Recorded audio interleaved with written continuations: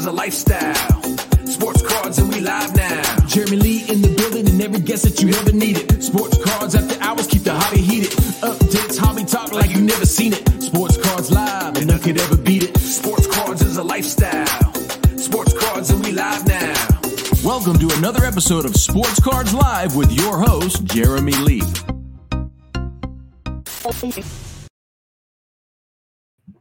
Well, all right, everybody, here we go yet again. It is Saturday night, September the 4th, 2021. My name is Jeremy Lee. Welcome to Sports Cards Live.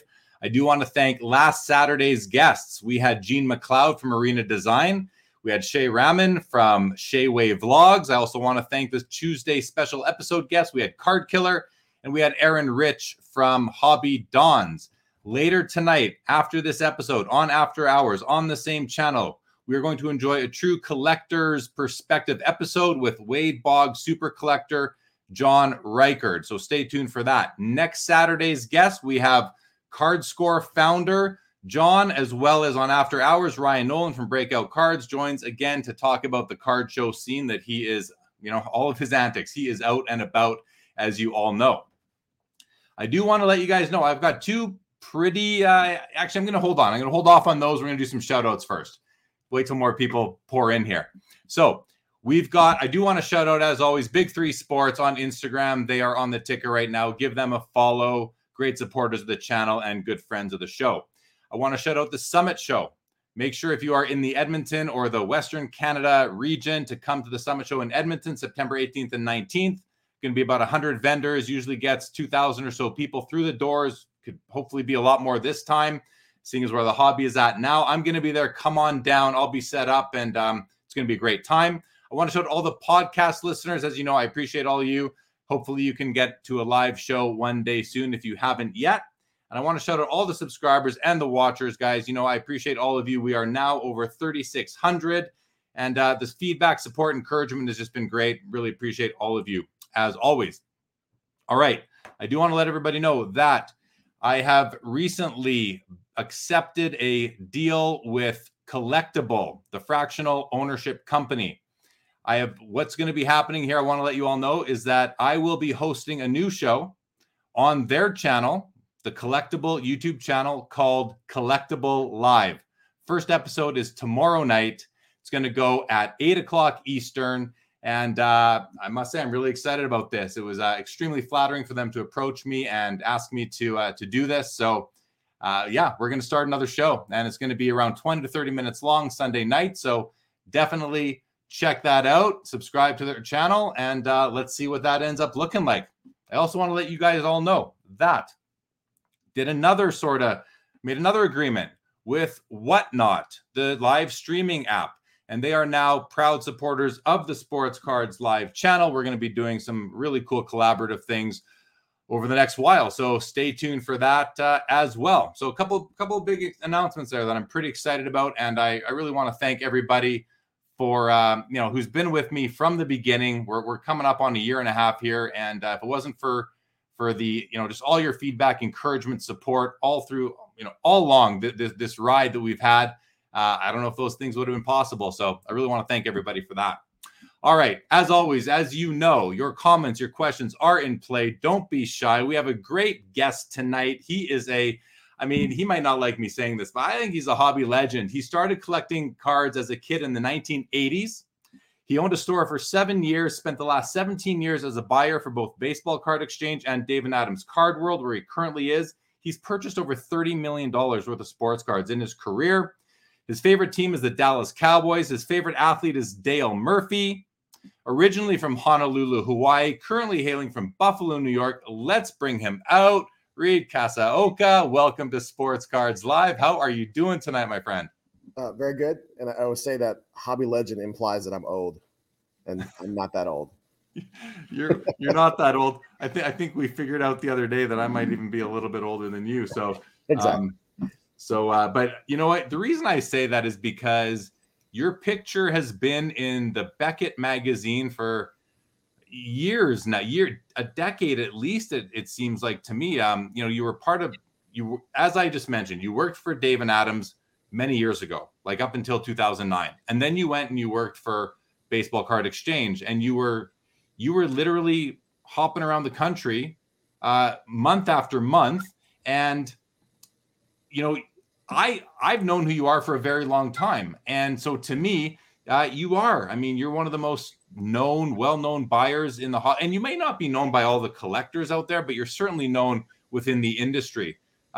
So talk about that a little bit if you can before we get going. Just like, you know, what's it like to see your picture in Beckett magazine for every month for a decade? Yeah, it's a little weird. I mean, it's flattering that people know me from the ads. That means that the money we're spending on them is well worth it. It's definitely a way to get yourself out there. Self-promotion is a great thing. Putting my face in there, I don't know if that's a good or a bad thing, but it gets me noticed. I always say that whatever kind of celebrity status I may have in the hobby, there's that 1 week a year at the National where I walk around and everyone knows who I am.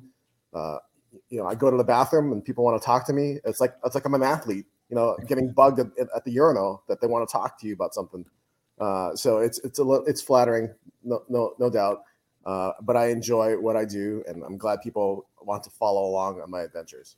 Yeah, I think it's really cool. And we're going to get into a little bit later just how it seems like you may have what a lot of hobbyists might consider to be a dream job. You just get to go clean out collections, buy collections, and make deals all the time. But we're going to get into the fundamentals of that and some of the details shortly. Before we do, let's talk a bit about your history, though I kind of ran through it quick, but like give us your collecting background. When did you start collecting and what were you collecting? And tell us about that, kind of how your entry into the hobby.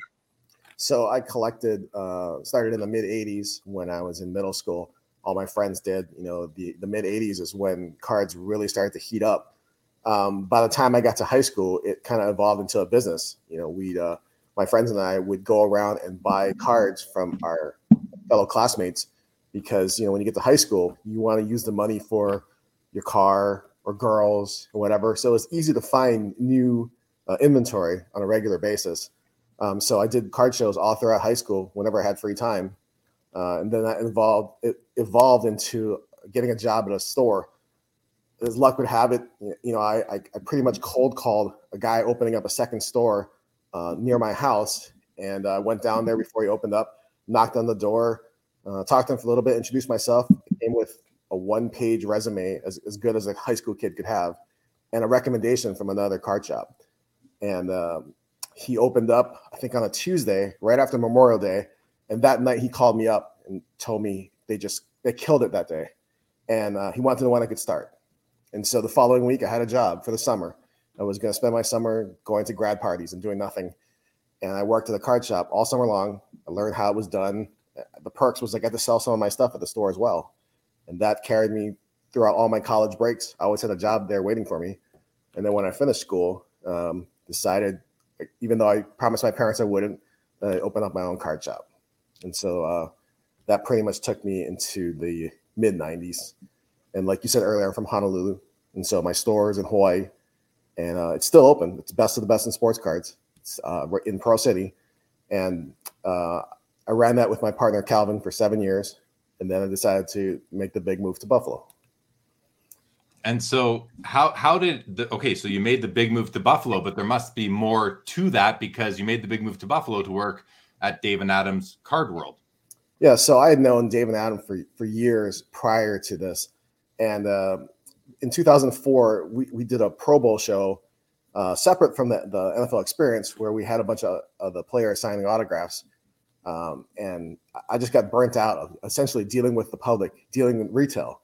And so the day before the show, Adam and one of his coworkers came in, said hi. They were there for the Pro Bowl. And he told me that the guy who had the job before me at Dave & Adams had quit. He went to work for Global doing their pack grading and moved to California, nicer weather. And so, you know, the next day the show happened, I just got crushed. And then I told myself, you know what, I'm gonna ask Adam for a job. And so a week later, sitting in Kauai in a hot tub, I think I was pretty drunk at the time too. And I said, hey, Adam, I've decided I'm going to come work for you and take over your head buyer job. And he's like, what are you talking about? He's like, tell me tomorrow when you're sober. The next day I repeated it. The following week we had an impromptu job interview in t-shirts and shorts in the lobby bar of the Hilton Hawaiian Village.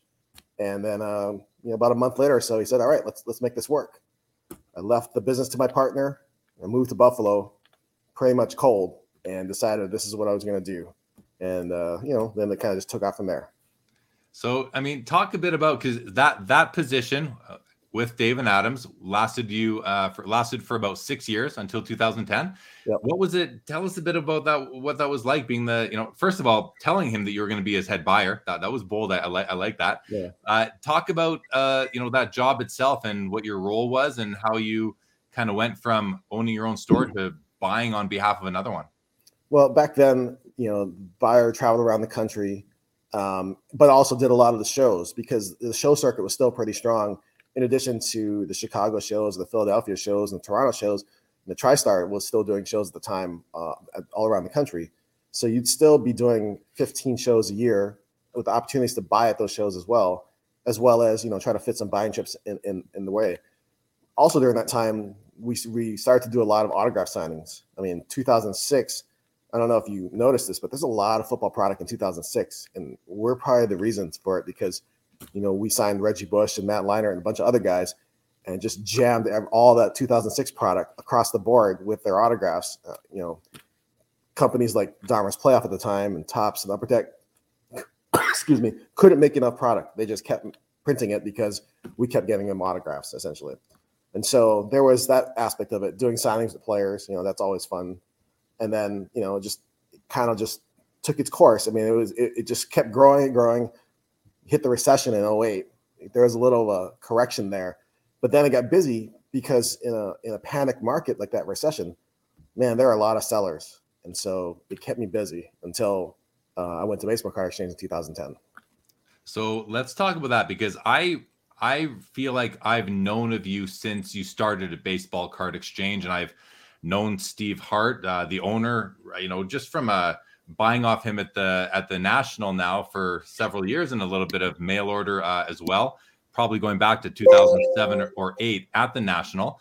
How and why did you make the transition from Dave and Adams over to Baseball Card Exchange? Well, in 2009, the last full year at Dave and Adams, Adam and I just couldn't get along.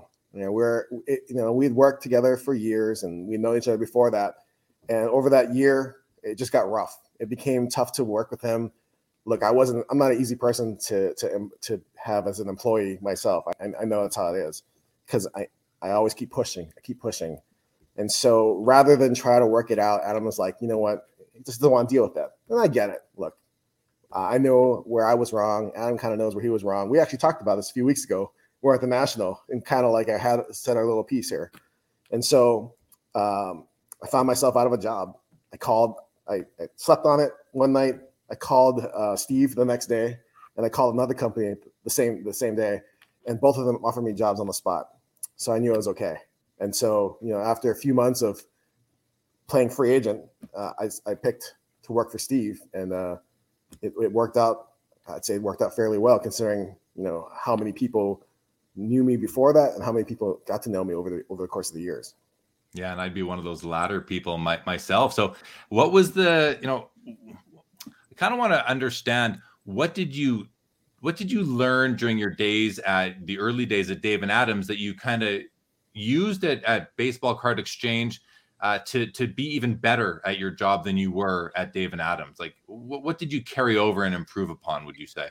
Well, I would be becoming a buyer right after becoming a card shop owner is a big transition. Because, a card shop owner, you have to buy stuff and you have to play retail salesperson. But now my job is to walk into people's houses and size up a collection and figure out what to pay, what to do with it. And so over those almost 6 years, I think I got pretty good at it. I developed my own strategy. I developed my own way of doing things. And so when I got to Baseball Card Exchange, I now had this knowledge. And, I had a pretty much free reign. Steve didn't want to travel as much. He liked the fact that I would be doing the traveling for a lot of the buys, and he let me kind of develop my own job description essentially. And so one of the highlights for him, I'm sure, was that I would be out there trying to buy product rather than just sitting back in the office and waiting it to show up on our doorstep. And so that got turned into, well, let's just promote these road trips, promote these buying trips, let's promote. We're going to be in this area, the kind of things that we do. And anyone who saw our ads during those 9 years knows that we didn't have a marketing team. We didn't have some specialists making flashy ads. Some of those ads are some of the ugliest ads I've ever seen in a major magazine. I mean, SMR for PSA, they took it upon themselves to make sure that they would make an ad look nice. But the ads in Beckett and even in Sports Collectors Digest, those are made on Microsoft Word. They weren't pretty, but they had good content because a lot of people remember some of those ads to this day. I get people tell me about it. I remember this ad. I remember this ad. And so I know the message got across, but what everyone knows me for is pretty much is I'm the guy who travels around the country just buying collections. And so that just got repeated over and over again to the point where like, well, it's really happening because I spend more time on the road than I do at home. To the point where I consider you a legend because of it. You know, I remember, that's what I remember are those ads just month after month. So again, feel like I've known of you for at least 10 years now, which says something considering we just met for the first time in person at the National. And that was really nice. Bobby Burrell says that you are pictured in his 2006 Vintage Hockey Collector Price Guide even. So there you go. That's pretty cool too. I look pretty young in that ad. I'm holding a bunch of money like this. Right, yeah. So okay, let's now talk. So you did 9 years there with Steve at Baseball Card Exchange, traveling the country, and then in 2019, let's ask the same question: why and how did you leave Baseball Card Exchange and go back to work with Adam, who previously you left because you guys weren't getting along anymore? And I can see how you wouldn't get along with that guy. I'm just kidding. But what brought you back over there? So with Steve, you know, as the years went by, you know, I think my performance went up, about bigger deals, more profitable deals. And we're getting to the point where like I was making really good money and I wanted to take it to the next level with Steve and like, look, we need to take some things off your plate. I don't know if you know this, but Steve does everything when it comes to his company. I mean, he's a sole proprietor or corporation, but he's the sole owner. And so he needs someone to help him do certain things. And it was just a hard transition for him. So, and part of it too, I think is his business kind of grew out of control in a good way, but to the point where it was just taxing him. And so I proposed an idea where we take some stuff off his plate, but naturally I wanted a better compensation package. And Steve pretty much told me that he doesn't want to pay me anymore. And I get it. You know, you want to keep your expenses the way they are. And, you know, the business is already successful. Maybe he doesn't need me. And so, you know, I said, look, I'm probably going to go off on my own, you know, but I'm going to still work for you. We'll figure out a way to do this, you know, amicably, but, you know, I'm going to make plans to leave. And I was planning to go off and do my own thing, which, you know, we can talk about more later, but I don't really want to do because I've already been my own boss. I like to make the money. I don't like to count the money. You know, the paperwork, all that stuff. So, you know, I got married in 2019. I had a housewarming party the following month, and I decided to invite Adam and his wife because, you know, we're back on better terms. And so it was the first time I saw Adam to congratulate him that he bought out Dave and now is the sole owner of Dave & Adams. And I told him, oh, by the way, I'm going to go off and start my own company. And he's like, why do you want to do that? You know, it's like, you could be like a free agent and just buy stuff for different dealers. I'm like, yeah, I know. But, you know, I want to make more money, and this is the way I think I can do it. A week later, he invites me out to lunch, sit down, and was like, we want to hire you back. And you know, I thought it was funny. He was serious. And it kind of just went from there. You know, it was pretty much, how much do you want to come back? I gave him an idea of what I wanted, and they're like, we can make that work. It was probably the easiest job negotiation anyone's ever had to do. It was too good of an offer to come back. You know, I've been living in Buffalo the entire time, so it's not like I had to go anywhere. And you know, I got different things. Adam not having me there for 9 years, I'd like to think that he missed what I could bring to the table, that it was worth trying to get me back. And so I got more autonomy. I got pretty much free reign to do what I want, what I like, because he knows that I'm going to do what I can to make the company money, and in turn make myself some decent money as well. And so this is where we are right now. Awesome. Well, we're gonna dig in deeper. Let's say hello to some of the people that have joined us in the chat. I want to say good evening to Troy. Always great to have you. Rocco is here, loyal viewer. Rocco, great to have you again. PSA Slab Guy, thank you so much. Joseph lets us know the Target is stocking Metal Universe Hockey. I can't wait to open some of that. Steve Sir, good evening to you. Lapper in the house, good evening. I like when we get these ones like this, Reed. Tokyo reppin' in the house. Love Reed's buys, non-sports boxes. Thank you, Tony, for joining. Pete Nays, hello. We got Tom Bullard. We got Steve Tingwall. We got Gary Hodge. First time listening to the show live. I mentioned earlier, I love when someone who listens on podcast comes and watches the live, because for me, Reed, it's a live show. It's about the visual and the audio, but the podcast listener base it's way bigger than I ever imagined it would be. And so when I see someone who comes in and maybe you brought them out, that's awesome. So thanks to you too. But welcome to the show, Jerry. Really like that. Michael Ham is here as always. Michael, great to see you. Thank you, Pete. Congratulations on the new adventures. For everyone who's come in since I last announced, I'll let everybody know again that I've accepted a role, you could say, with Collectible. This is Collectible, the fractional ownership platform, to host a new show on their YouTube channel called Collectible Live. It's gonna have a look and feel sort of like this, but with a few more bells and whistles. It's gonna be Sunday nights. First episode's tomorrow. Very excited about it. I think it's really cool that they were just so flattering and professional about everything, and I just can't say enough about these guys. So really excited to start this new show tomorrow, and also want to let everybody know, if you came in late, that Whatnot, the live streaming app Whatnot, is now a proud supporter of the channel and someone who I will be working collaboratively with, and I'm looking forward to that. So just want to let everybody know that. So thank you, Troy, on that very much. Oh Baby says, do you think I could send Gene from Marine Designs a Shaq hotshot proof and get it die cut? I don't know. Bobby, good evening to you. Tom Bullard says Buffalo represent. We got my guy Joe Perot in the house. Loving it. Good evening, everybody. Overtime Grading is here. We've got Dex Flow in the house. Says, Reed, when are you coming back to Cali? We've texted a couple times on potential deals. You want to take that? The way it works is these days, because there's so many different leads, I'm like a couple months out all the time. Unless somebody blows me away with something great, like I can't just drop whatever I'm doing and make it somewhere. So the best way to get me to come see you is to send me a list, take some pictures, quantify what you have, do what you can to entice me to want to come see you. And then I can put you on the schedule. You know, it doesn't work the other way around. It's not like, hey, I'm going to be in California. Oh, by the way, I'm stopping at your place, because I don't know if it's going to take an hour. I don't know if it's going to take a day.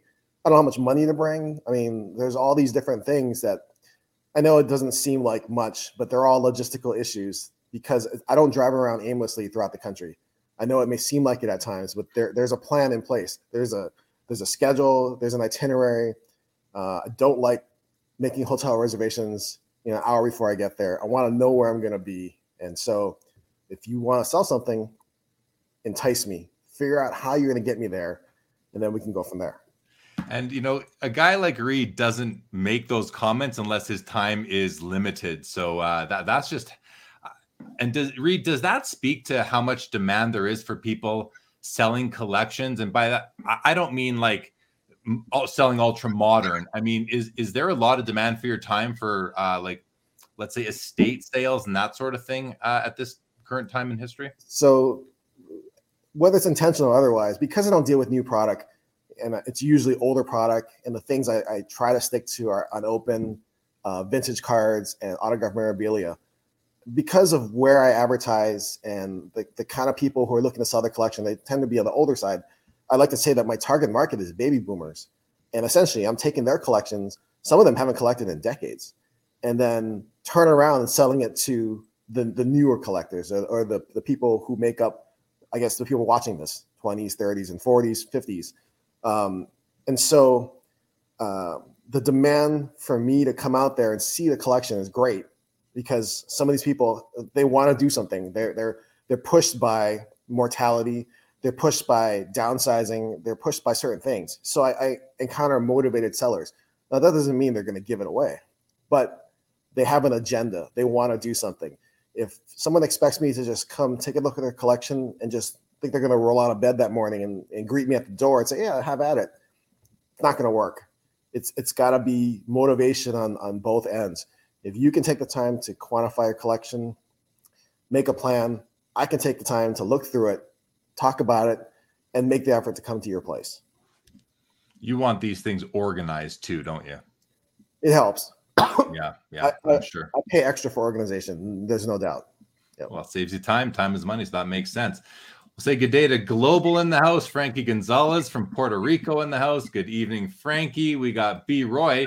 He says, and I love it. I love it when the chat read. They often kind of usurp the questions that I have ready to go later. But let's get them involved. So B. Roy says, is there a favorite buy of yours over the years? Yes. So everyone talks about being able to find that mom and pop store that used to sell cards back in the day, whether you're talking about the 50s or the 70s or 80s. And they, for some reason, used to stash all the leftover stuff in the back of the house, or some unfortunate thing happened where like they were buying stuff for their kid and their kid passes away. And so all the cards that they had put aside for them never got touched. And then decades later, somebody finds them. Well, I have my own mom and pop store find. In 2005, I'm sitting in my office, I believe it was the fall, and the phone rings. It's like 4:00 on a Friday. And part of me didn't want to answer it. I answered the phone, talked to this lady, her name is Kay, and she said she owned an IGA store, which for people who don't know what an IGA store is, it's essentially the supermarkets in small town America.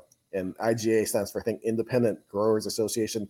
So they pool their buying power so they can bring affordable groceries to the small towns across the country. So she saw an ad on a magazine in her magazine rack of mine, and she called and says, hey, I got this stuff buried behind our walk-in freezer. We're looking to sell it. I said, cool. Can you make an inventory list? And she's like, we're working on it right now, and we'll fax one over to you when we can get it. Following week, it comes by on fax. And, when you're looking at cases of cards, it's hard to describe because Topps doesn't exactly give a lot of information, or even Fleer and Downs for that matter. It's just like numbers and codes, and you got to decipher them. And so the list comes through, and I'm starting to decipher some of the codes. I'm like, this is too good to be true. Well, I jetted down there. There's a small town in Illinois called Virginia, Illinois. It's about 30 minutes west of Springfield. This place is so far out of the way that my cell phone didn't work in 2005. I had to use, excuse me, I had to use the store phone to call back to the office, and it was a rotary phone. That was their store phone, 2005. So I bought all this unopened inventory behind the walk-in freezer. It filled up a 16-foot truck, and I paid short of $100,000, easily over $1 million worth of stuff today. Well, now I made friends with Kay and the people who worked in the store, and so that every time, at least for the last, now it's been 16 years, every time I pass nearby, I'll text them ahead of time, let them know I'm coming by. I'll walk into the store like I own the place, and the ladies who make all the baked goods make me like brownies and snacks and stuff to take with me on the road. And so a couple years after this, Kay says, hey, I got all these cards that me and my 3 brothers used to collect in the 50s and 60s. It's like, all right, I got to see this. I was there for 2 weeks using all the daylight hours I could possibly do to sort through essentially 100,000 vintage cards. And when I say sort through, nothing was missing. All the stars are there. Stars, commons, card is a card is a card. They were all the same. The reason why it took me so long to sort through it all is because I promised Kay any set I could make, I would give to her. So if I could make a complete set, I would give it to her, and then I would try to buy the rest. So I bought that entire deal. Once again, 6-figure deal. And we got to know each other those couple of weeks where I'm part of the family. She actually walked me to the bank, and we went through all the safety deposit boxes that the family owned. And I'm looking at all the silver coins that used to come through the store over the years. She had a 52 Mano in there. She had a whole bunch of stuff. It was crazy. And then over the years, she sold the comics that they used to have. She sold that to my coworker, Will, who does comics. And they'd find stuff here and there. And so unfortunately, Kay passed away a few years ago. And so now the store had to have been sold, and they're still cleaning out stuff in the house. So finally, the last things that were taken out of the safe deposit box are all put together. Her friend Stephanie got everything in her house, set it all up. I knew the 52 Mano was going to be there, right? So I go over, I'm looking through the cards. Oh, here's the 52 Mano. Cool, man. I'm looking through some more cards. There's a second 52 mantle. Like, wow, where did this come from? Because I didn't see it in all the safety deposit boxes he had. As I move the second mantle, a third mantle falls out. Not even the sleeve, just raw. No holder, no nothing. It's 352 mantles. Anybody wants to see a picture of that, scroll back to, what is that, 2020? Yeah, October 2020. Look at our Facebook page for Dave Adams, and you'll see the 3 raw mantles. And it's just, along with other stuff that they had there, unbelievable. And so over the years, I got to buy pretty much the entire collection. I saw everything that you could possibly see and then some. So it just kept on giving over and over again. I used to refuse to talk about what state or what city this was in, but I know that this wasn't going to go anywhere. It was only going to get offered to me. Yeah, I made friends with the town essentially, and that's my best deal by far. Best story. There you go, everybody. What a great story that is. Did those 352 Topps Mickey Mantles end up getting graded? Yes. We got an authentic, a 1, and a 3, I believe. Yep. Pretty good. Any 52 Topps Mickey Mantle is pretty good. Well, that's a great story. We'll get into some more stories. Thanks for sharing that. B. Roy, thanks for the question. Let's say good evening to Jim. We got Will. We got Jeff Hart. Vintage Cards. Happy to hear Reed's buying stories. Well, that one was great. Foul Fireball. Colin Murray. Good evening, Card Shop Dad. Rita says, Reed is a great guy. He helped me avoid a fraudster seller in the earlier part of this year. Very, very nice. Very nice.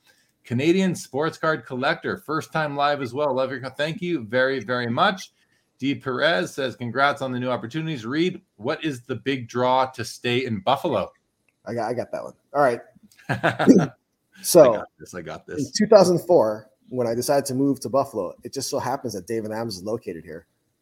Look, if it was located somewhere else, I still would have moved. It doesn't matter really where it was. Do I enjoy living here as opposed to living in Hawaii?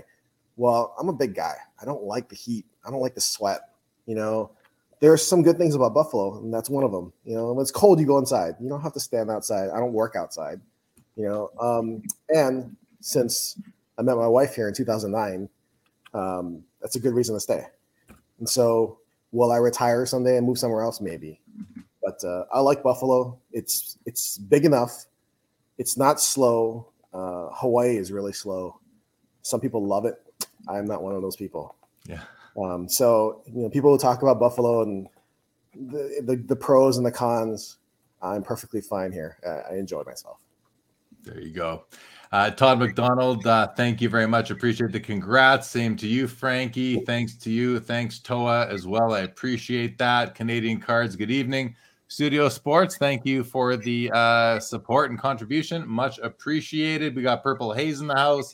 Back for another one. Jonathan Allen, good evening. And here we go. Here's a question from Mike Wick. He says, I joined late. It hasn't been asked yet, Mike, so thank you for the question. To Reed, how do you find these collections to purchase? Is there a leads list that you buy, or are these dealers that put the word out there? So we might need some background on this one for Mike, but other people have a similar question. So the second part about that, about dealers put the word out, I definitely get referrals from other dealers who get offered collections that are just not their speed or too big. I also get referrals from other collectors. It's amazing if you do a good job, word spreads around. And I'd like to think that after all these years, if I sucked at my job or I was ripping people off left and right, I wouldn't be able to get these deals. But the first part about how we find collections to purchase, well, we're the largest sports card dealer in the hobby. And with that comes a huge client base. So we get a lot of people who's like, well, I buy my cards from Dave Adams. Maybe I'd like to sell my cards to Dave Adams. So there's always that. But most importantly is we spend a lot of money on print ads. I know print ads aren't the biggest thing these days. The internet is more powerful than anything that I can think of. But again, dealing with baby boomers and old school collectors, they like to read SMR, they like to read Beckett, and they like to read the Sports Collectors Digest. Some of the new collectors may not have ever heard of Sports Collectors Digest, but back in the 80s and into the 90s, that was the magazine to get. It used to be like 400 pages long, 360 of them were just pages of ads. And when I was in high school, if I could get my hands on a copy of that, there would be no homework done that night. It would just be pouring through that magazine. And so Sports Collectors Digest is a subscription-based magazine. I think there's only like 7,000 people who still get it. But I tell you what, you call me up on the phone that says, hey, Reed, I see your ad all the time at Sports Collectors Digest. Guess what? You have my full attention. You're an old school collector. Yeah. You probably got good stuff. And so that's how it is. I sit there and I wait for the phone to ring, or I answer emails or whatever, and the leads come constantly. It's never ending. It's a nice position to be in when the leads just come to you to buy. But that's from years of investing in that, so it makes sense. True. And that's also another reason why I don't want to work for myself, is because if I had to generate all that stuff myself, it could be costly. So working for a big company has its perks. Yeah, for sure. Steve, we talked about organizing collections in order to entice you to come look at people's collections. Steve says, what's the best way to organize? Is it by set, by player, by year? And I'm going to throw out there, is it really just cleaning these things up, putting all the cards the same way, have them standing up in a box? Like, is it as simple as that, or do you want these things organized by set, player, or year? So I guess it's similar to writing a resume. You want to lead with the highlights. If you're going to have an in-depth discussion about something, it'll happen at a later date. But if you're going to entice me to show up at your house, I want to know the highlights. And that could take you not even a day to do, as far as even if you have a big collection.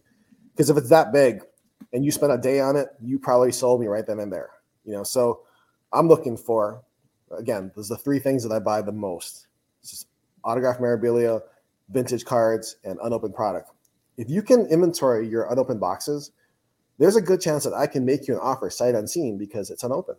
As long as the boxes are legit and not tampered with.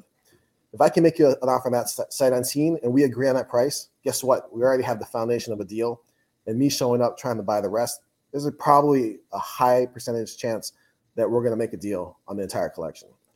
If you got vintage cards or graded cards, easy to quantify too. You make a list of all your graded cards, I can do the exact same thing. If you have autographed memorabilia, you kind of want to go through everything and refamiliarize yourself and just quantify things best you can. Because the more time you spend on your own collection, trying to remember all the different things that you bought over the years, it becomes very helpful when it comes time to sell. Because when I walk into your house and I make you an offer, and believe me, it's almost always me who's making the first offer, you're going to have some number in your head that you can base it off of. If you truly don't put any thought into it and I make you an offer, I guarantee you we're not going to get a deal done because you're just going to counter offer for the sake of counter offering. And then it's just going to be a waste of time. So, just if you can spend a day to quantify what you have in your collection, organize it, make it look presentable when I get there, it saves a whole bunch of time and you'll get a better offer for sure. All right. Great. I love the depth of the answer. Thank you, Steve, sir. Thank you for the question. Triple V says the vintage resurgence is real, and I'm happy to see it as a lifelong hobbyist, no doubt. Frank Estella, good evening to you. Triple V, appreciate the congrats on the partnership deal very much. Ian says this is what dreams are made of. I think he's talking about traveling the country and buying collections. We got Carvin Chung in the house, shoots a what up at you. Has to throw in that you guys have that Asian connection. And then for good measure, he says, and what up, Jeremy, too. But I know you're here to see Reed, not me, Carv, but that's okay, buddy. That is okay. Thank you very much, Terry. Appreciate that. James, I love your question. We're going to get to it a little bit later. Let's throw this one out there, though. Living in Buffalo, favorite spot for chicken wings, Reed, if you have one? I'm a Duff's person. I honestly haven't been to Anchor Bar ever. That's probably a mistake on my part, but I enjoy Duff's. I've been to Elmo's and Barbell, and they're pretty good too, but I like Duff's. Right on. There you go. Peter, thank you and good evening to you. Frank's had a subscription to Sports Collectors Digest since 1977. I met the editor and one of the guys from the National were at one of the guys that worked with him on SCD were at the National this past time and had a nice chat with those fellas. They seemed like really great guys. Colin says plenty of collections to go around, weekly buys in Canada. Joe likes the stories. And Michael says, wow. What wows Reed when and if he sees it in the collection? See, that's a really good question, Ham. Thanks for asking it, because when you're someone who's like seen everything, what does it take to wow you now? Really? some people, when I'm looking at their collection, they're looking at my face and looking at the reaction to see if I'm impressed. And it's not playing like a poker face. I'm not trying to like keep a straight face so I don't like tip my hand as far as like, oh, I really want this stuff, because, you know, I'd like to buy a lot of different things. It's all matters if I think the price can work and if I have a plan for it. So what wows me these days is basically stuff that you just don't get to see. And I've seen quite a bit of it. So, you know, if you break out pre-war stuff, if you break out anything, you know, pre-Bobby Orr and hockey, unopened product, that kind of stuff wows me. You know, modern cards, not so much, basically because I can't tell the difference between one and the other. But I'd say definitely older, unopened, those things really impress me. It's hard to get jacked up about things because, you know, sometimes a collector only knows what's in their collection or what's in their friend's collection or what's in the store down the street. And so those are the three things that they know most about. Well, you may think that, oh, you know, this card is great because you have it, you've had it all this time and you never see it again. But, you know, I conservatively can say that I've been in probably at least, I don't know, 1,000 to 1,500 houses in my career. Dude, I've seen a lot of stuff. You know, what's truly hard to get, I'll let you know. You know, the comment you just made that what we know is kind of what's in our collections, our friends' collection, and the card shop in town. And that really rang true pre-internet, especially because I remember in the mid to late 80s, early 90s, you know, I grew up in Winnipeg, and I knew that the Bobby Orr rookie was like the card to get for a hockey collector. And there were maybe two in the city that I knew of. So I thought, well, that card is just impossible. When am I ever going to find one? You know, a decade or two go by, and now, you know, you can find one anytime you want. And it's interesting how much how much the hobby has changed just by virtue of the globalness of our economy now. Okay, let's keep on going here. I like Jerry's question. Is there a specific sport you prefer to purchase? No, because I like to buy non-sport as well too. You know, baseball is the easiest. It's the one with the biggest, I guess, clientele, especially with vintage cards.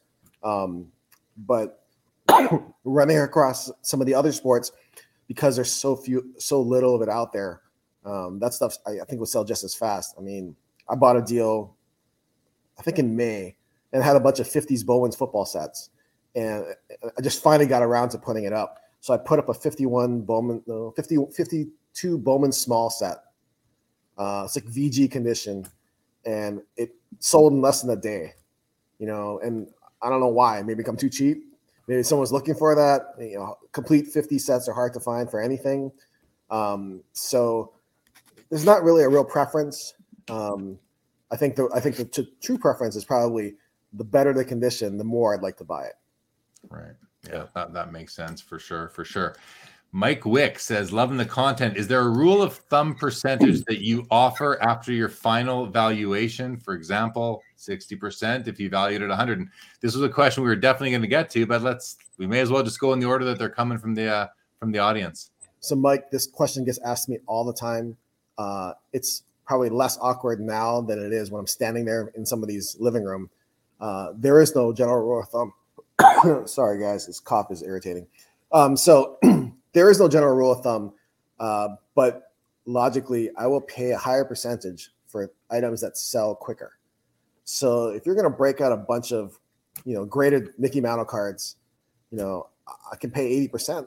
I could probably pay 85% of what they sell for, because I know almost immediately the day they get listed, they're probably going to sell.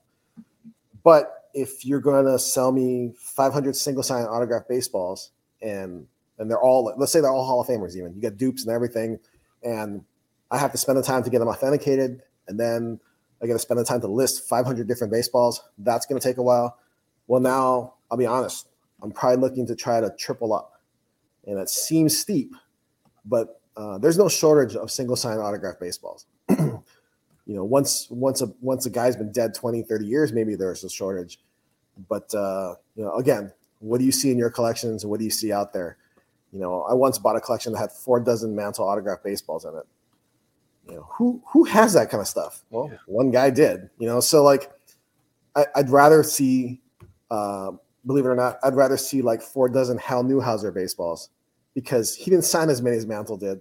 And it's a Hall of Fame pitcher, and people still want to collect him to put in their Hall of Fame single sign baseball collection. So if a collection is just too big, there's still a price to put on it, but it could get to the point where like, hey, maybe I'm going to make 4 or 5 times my money, but it's going to take a couple years. So I have to focus on turnover just as much as I do on what the price is. Sometimes it doesn't work for people, but someone's got to do the work. Yeah, that's one of the things. Even I buy collections here and there as well, and you have to factor in not only the time you spend, but the expenses you incur to sell product. If you're just your average collector, like someone like myself, and you do buy a collection, like now you might need to rent an extra table or booth at the card show. Well, that costs you money. Now you got to rent more showcases at the card show. It just time is very valuable, and it takes a lot of time to get through some of these things. So you definitely need to be able to have margin there to cover your time and make a profit as well. Makes sense to me. Skeppy's back says, do you show up with cash when buying, and how often do you run across 1932 U.S. Caramel? Second part, U.S. Caramels, never. If they've been in a collection here and there, a few cards at a time. The first part is, do I show up with cash when buying? Don't tell anybody else, but yes, I carry cash wherever I go. It's what people ask most about. It helps me buy a lot of deals because it differentiates our business from other people's businesses. Because if you want to get paid in $100 bills, US or Canadian, I will make it happen. Do I like carrying all that cash? No. But you can be sure that once I leave your house with your collection, that we're square. No waiting for a check to clear. The bank wire thing, well, it's only good during business hours, Monday through Friday. So there's a delay there. And so, yes, I carry cash. It's what people ask most about. I would say 80% of what I buy is paid in cash. There you go, guys. There you go. And I'm going to ask you then, so how do you feel about your personal security? Well, I may be a legend in this hobby, but I'm not famous. So I'm pretty much can go around the country and no one's going to know that I'm that guy. More the reason why I should never have a TV show about what I do for a living. But I use common sense. Like I said, I stay at hotels. I don't stay in motels. There are no Motel 6s on my itinerary. I try to be as careful as I can where I go. When I'm driving a truck, it's not like I'm going to park the truck and then I'm going to go and find some great place to eat. Nope. I stay in the room. The cash stays with me. Grubhub, Uber Eats, something like that. It gets I get a little paranoid at times, but I've been doing it for such a long time that it's not as paranoid as I probably should be.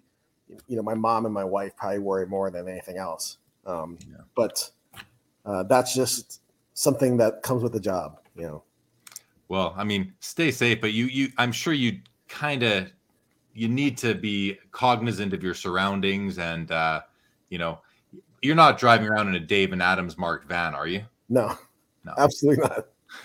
Okay, good. Yeah. Jeff Hart says, "What's the rarest unopened box you've ever come across in a buy?" I've seen quite a few cool unopened boxes, but the rarest ones are the ones I didn't get to buy. Let's see. My old boss, Steve Hart, Baseball Card Exchange, he had that 52 Topps brick, which is that it was like a cello wrap of 8 wax packs, and the seller had 3 of them, which constitutes a box, I guess. So I remember taking a picture of that at his house many years ago, which of course I didn't get to buy. But that same seller also had 65 Topps football boxes, multiple boxes. I took a picture of that as well too. The 65 Topps football boxes, the tall boys. That's the Joe Namath year. I mean, trying to find the pack is impossible. I don't know how many boxes exist. I think in the last 20 years, maybe a couple of them come to auction. That's pretty much it. I'd say most of the rare stuff never gets offered to me.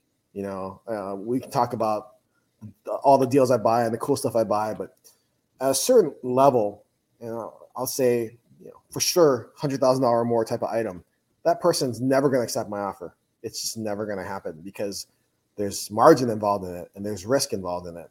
They're going to go to the auction house because they're going to want top dollar. They may be scared that they're not going to get top dollar, but that's the best way to do it. If you call me up and say, hey, let's pick something really tough. I got a 71 Topps baseball box. I'm going to ask you how much you want, and you're going to say, I have no idea, which is a lie. You know exactly how much you want. And I'm going to tell you, call an auction house because that's where you're going to get your best money. So on that, Peter has a question here, but just to summarize, have you ever walked away from something you really wanted because the buyer just wanted too much? And does something really stick out to you? I walk away a decent amount of time. The misnomer in this question is that I want to buy something no matter how much it costs and regardless of whether or not we turn a profit. Adam would like to buy cool stuff from time to time, but he doesn't want to buy cool stuff to run a museum. And so if I don't think I'm going to be able to make a profit on it, or it's going to end up being a good deal, sometimes I'll just decline. I won't even make an offer. So I don't think about the things that get away. Now in my personal collection, maybe I think about that. But if you have a killer collection, but we can't see eye to eye on price, it doesn't really bother me as much as it would if I was a collector and I missed on something. So I can definitely draw the line between being a dealer and doing this as a business and then being a collector and having second thoughts or regrets about passing on something. Yeah, for sure. Thank you, Michael Ham, for reminding me and everybody to say, hit the like button, guys. This is great stuff. Thank you, Michael Ham. Appreciate that. And Matt says, are there any unopened cases of 86 Fleer basketball out there that are undiscovered, do you think? This is a good question because some people may know this, that over the years, I've been adamant that there are no 86 Fleer basketball cases. There was a time where there was a bounty on it where myself and even Steve Hart would offer, $1,000 just to see an 86 case, a sealed case. We would never disclose the person's name. We would never say where the person lived. But if you could show me a case, I'd give you $1,000, and I would never hound you about it. I would spend it for personal satisfaction. And none showed up. But naturally, the Fritsch collection has everything. And so that's where that case came. Do I think there's other ones out there? Well, you know what? I've had a lot of people tell me they know somebody who has a case. A lot of people. It's like the biggest lie in the world. I don't know if we're just talking about it for conversation, but I've still yet to see one other than the Fritsch case. And my old boss, Steve, made a very good point a couple years ago. The auction house over the last 20 years has never heard of a case, let alone seen one. So, where are they? So, no. Larry Fritsch probably got 5 more. but I don't think there is any. Wow. Well, that's I'd love to see one, but I'm not paying $1,000 anymore for it. No, that's saying a lot. A guy like you doesn't think there's any. I think that carries a lot of weight. Jim wants to know, do you travel to other countries to buy collections? I travel to Canada. But no, that's the frustrating part. I got a bucket list going of different things I'd like to do in my job. I crossed off Alaska several years ago. I'm never going to buy a Wagner, but I've obviously bought 52 Manals. But I figure someday somebody in some other country, I'm thinking of you, Japan, China, someone's going to have a collection. They're not going to be able to move it there, or they're going to want us to come out and buy it. So I would love to. So if you know anybody, got my passport ready, I'm all set. There you go. All right. So we have a couple questions here. Ian says, what do you collect personally? And Michael Ham says, what is the favorite card that you own yourself? So yeah, we haven't really talked about what you're collecting now. Why don't we spend a couple minutes, tell us what you're collecting and your favorite card. So as a Dale Murphy fan, I don't really collect Dale Murphy cards because it's just not what I've been into. So I collect his memorabilia essentially. And so I have game used jerseys, bats, all that kind of stuff. My favorite item is the 30-30 season where Dale Murphy stole 30 bases and hit 30 home runs. I have the 30th stolen base they took out of the ground. it's a long story, but I got about as good of provenance of that base as you could possibly have. Plus, I met Dale Murphy last year. He signed at our store, and we talked about it. He remembers the story exactly the way that I got the story, and I got a picture with him holding the base, and it was good to hear the story match up with the story that I knew where the base came from. As far as cards go, favorite cards, I don't really collect cards, so it's when I see something cool, I gotta have it. So what do you think? Cards are cool. Cards are cool, yeah. Reed. Yeah, but I see them every day, so it's a little different. I have a George Bush 90, the 90 Topps, the we baseball card exchange, and a find of them several years ago, and I made a deal with Steve. Is that a Desert Storm card? No, it's 1990 Topps. Topps made a special edition of George Bush cards that they gave to George Bush. And then the story kind of takes a turn there as far as what happened to all those cards and whether or not there are more backdoor cards. And so we bought a deal of them, and I made Steve a deal that I could buy the last one. And so after we sold through them all, I got the last one to keep for myself. I paid for it, but that was one for me. So that's one of my favorite ones. I have the Gretzky Sportscaster. I like that card a lot. And then I don't know. There's not much else. Like I said, any cool cards that come through, the collections that we buy, my job is to sell to somebody else, not to keep the good stuff for myself. Otherwise, we never have anything for sale. So good buyer out there in the hobby, and he's got two cards, a president and a hockey player. I love it. Good combo. Good stuff. Okay, I wanted to bring up this question right over here. Where did it go? Give me a second here. Yes, DexFlow says, what's your advice on how to spot fake slabs when you're buying, for example, like old PSA slabs or something like that? Is this something that's on your mind, and are you trained in this? Is it front of mind for you when you're looking at a collection maybe of older slabs and you wonder, are these legit? It is more than the fake slab. I'm more concerned about a slab that's been cracked and resealed.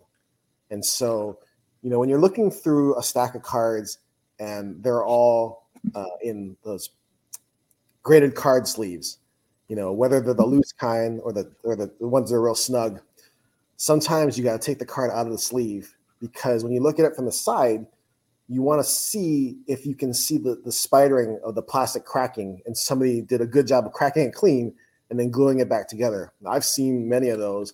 And I once got offered a Ruth, Gaudi Ruth, not too far from here, probably like an hour and a half drive from Buffalo. I got to the guy's place. I'm looking at the Ruth.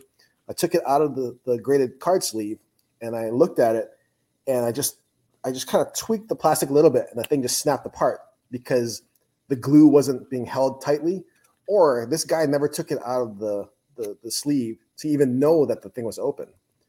And so I'm not going to say that was his fault. I'm not going to say he was trying to scam me, but clearly that's somebody who, had a resealed case. Am I trained to look at fake slabs? I can't consciously say that I've seen a fake slab at a deal where I just knew it was bad. But I have seen some that have been questionable, stuff that's been sent into us, and I pretty much sit there and I'll study the font of the label, because a lot of the fakes, they just can't duplicate the font just right. And the good thing is that I can just turn to the warehouse and go find cards in holders of the same era, so I know how to compare them.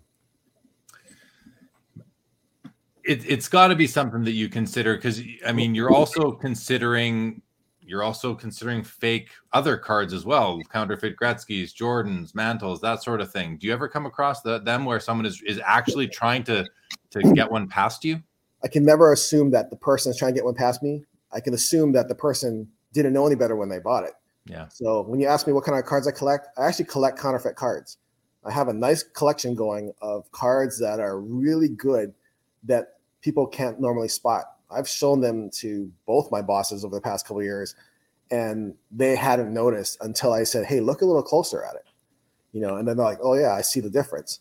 And so the hard part about collecting counterfeit cards is to convince the person who has them to essentially give it to me, because I'm not buying a counterfeit card. Luckily, I've been able to get quite a bit, and so I keep these as sort of like reference material. I know that sounds weird, because anyone who has counterfeit cards thinking that they're going to try to push it off on somebody else. Well, I guess I've effectively taken it out of circulation, and so it's good to have. It's good to look at. I have some really good ones. So some of the Jordans I have are pretty nice. I got some Maguires that would fool anybody, and then I got really just ones that are just blurry because the copier that they use was bad. But I have to look for that as well, because you can't go into a collection assuming that everyone knows what they're doing. Some people collect bad stuff and they just don't know it. Yeah, for sure. Yeah. I don't think it's weird that you collect counterfeit cards. I also carry with me, especially to shows, I have 4 Gretzky counterfeit cards and 1 Gordie Howe. And I keep them with me to educate other people, show them to people at card shows. Here's what to look for, and to make sure that I always have that reference to, to match up the card stocks and the print quality and all those when I'm looking at buying cards. So let's talk about that. What do you bring to a card show, or what do you bring to a deal that you should have on you just in case? Bringing counterfeit cards is important. I know guys who carry rulers because they want to measure up cards. Almost everyone should carry a loop, because you need to be able to inspect cards as best you can. The lighting isn't always good in people's houses, so you got to find a way to You got to find a way to plus a flashlight. So I carry around a little flashlight too for that same reason. That and walking through some of these basements, sometimes they don't have the best lighting in there either. Exactly. I carry around sets of screwdrivers, because we don't want to sit here and say, I'm going to buy a card. Oh, but I can't open the holder. No, I got to see the card. So those are certain things that you just have to have. Yep. What about, do you carry with you, like, say, a base card from every year of Topps baseball, just so you can always compare to what you see? Or I don't. No? I don't. I think when it comes to the vintage stuff, it's just the feel thing. If you collect modern and then you're offered a bunch of older cards, how confident are you that they're legit? I mean, I bought an old Judge deal once, and I didn't know the first thing about old Judges, but I was afforded 24-hour head start to do all the research that I possibly could to understand what I was looking for. There's a story back in the early 2000s where they had a Pro Bowl show in Hawaii, and this guy who no one ever seen before was walking around the show offering up Cracker Jack cards. Well, it was a carnival tent situation. It was in the evening, so it was dark. You had these little lights in a carnival tent setting, and he was trying to peddle these Cracker Jack cards. And I told the guy, look, my store is down the street. Why don't you come in on Monday, and I'll take a look, and I'll make an offer then. Well, he found people to sell it to throughout the show. They all sent him in to get graded. They all came back counterfeit. It's the right opportunity to do so. And so, everyone sees dollar signs, but you got to be skeptical. You always got to think negative and then work your way back to the positive. At least I do as a dealer. Yeah. Professional skepticism. Walk in with it, but don't assume everyone is guilty before you get in there. Troy wants to know, do you have a counterfeit 52 Topps Mickey Mantle? I don't. But when somebody calls up and says, I have a 52 Mantle, how do I know it's real? Usually the discussion ends after I tell them to measure it, because when they measure it and they tell me it's 2.5 by 3.5, I tell them that's not real, because 52s are a larger size. But I think I've handled enough 52 cards to know the difference. That and, any nice 52 Mantle isn't just going to be lying around someone's collection ungraded, right? Yeah. Wax Room Breaks, welcome to the show. Thank you for the hoodie I got from you at the National. And likes doing business with David Adams. Very, very nice. Thank you for dropping in. And then I wanted to go to a comment here from PSA Slab Guy. Wants to know, Reed, do you think there's any 48 Bowman basketball boxes out there? The George Mikan rookie. I don't think so. I mean, I don't even know if there's – well, I'm assuming there are 24 packs in the box. I don't even know if there's 24 packs out there that exist. I think that's, 4, 5 packs maybe. And then the people who own them probably don't want to admit they have them. Yeah, for sure. Here's a question from Card Porn. Welcome to the show. Card Porn says, how do you separate cards as a hobby and cards as a business. I mean, does this apply to you because you're mostly business when it comes to cards? So I've been a dealer since I was 14 years old. And the inventory is the inventory. Nobody wants to buy the Dale Murphy cards that I have, so I'm not too worried about that. So everything essentially is a business. If I find a cool card that I like, that I want to buy for myself, that's fine. But I'm not buying a vintage deal and telling my boss Adam, "Hey, I want to keep all the Mantle 8s. I want to keep all the key rookie cards." So it's like I want to keep the C3PO error. I want to keep like the Columbus Clipper Don Mattingly. Something, the weird stuff, the stuff that they don't see very often. And so I'm pretty good at keeping it a business. I don't think I've really ever had a problem. But that's usually the problem with people who want to open their own card shops kind of face, is that I don't want to sell this. It's not for sale because it's my personal collection. Just about everything I have is for sale. And these days, that's pretty much how it is. Yeah, I'm going to take a stab at answering this one myself, even though I do believe Card Porn was directing it to you. But, as someone who is a collector and a hobbyist myself, first and foremost, I do buy collections because I like to set up a card shows and sell. So, and you can see these boxes right there. I mean, I just bought all that. That's like that. All that is filled with modern cards. I bought those last weekend. And the beautiful part about being a collector who does some dealing on the side is that you buy a collection, you can go through it and go shopping from your new inventory, decide what you want to keep for yourself and your own personal collection, and then the rest becomes your show inventory. So that's how I keep it separate. And once in a while, cards go back and forth between PC and inventory, but for the most part, it's really easy. If you know what you collect what you like, and what you don't like, you can sell. I think that's a great way to separate cards as a hobby and cards as a business. Okay. I wanted to ask you this. The most you've ever spent on a deal, the biggest collection you've ever bought, what would that be? Can you tell us the story about it? It's a dollar amount. There's a collection just short of $1 million. It was my first tour with David Adams. So we bought a very well-heeled collector. He just stopped collecting. I think he stopped collecting after 9/11. And Adam and I were sitting at the Fleer auction in 2005, the Fleer bankruptcy auction.